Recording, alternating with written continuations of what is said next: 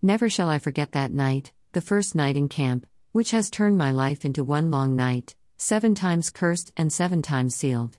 Never shall I forget that smoke.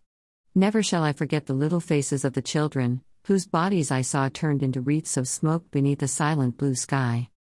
Elie Wiesel, Night. Describing his arrival at the Auschwitz death camp.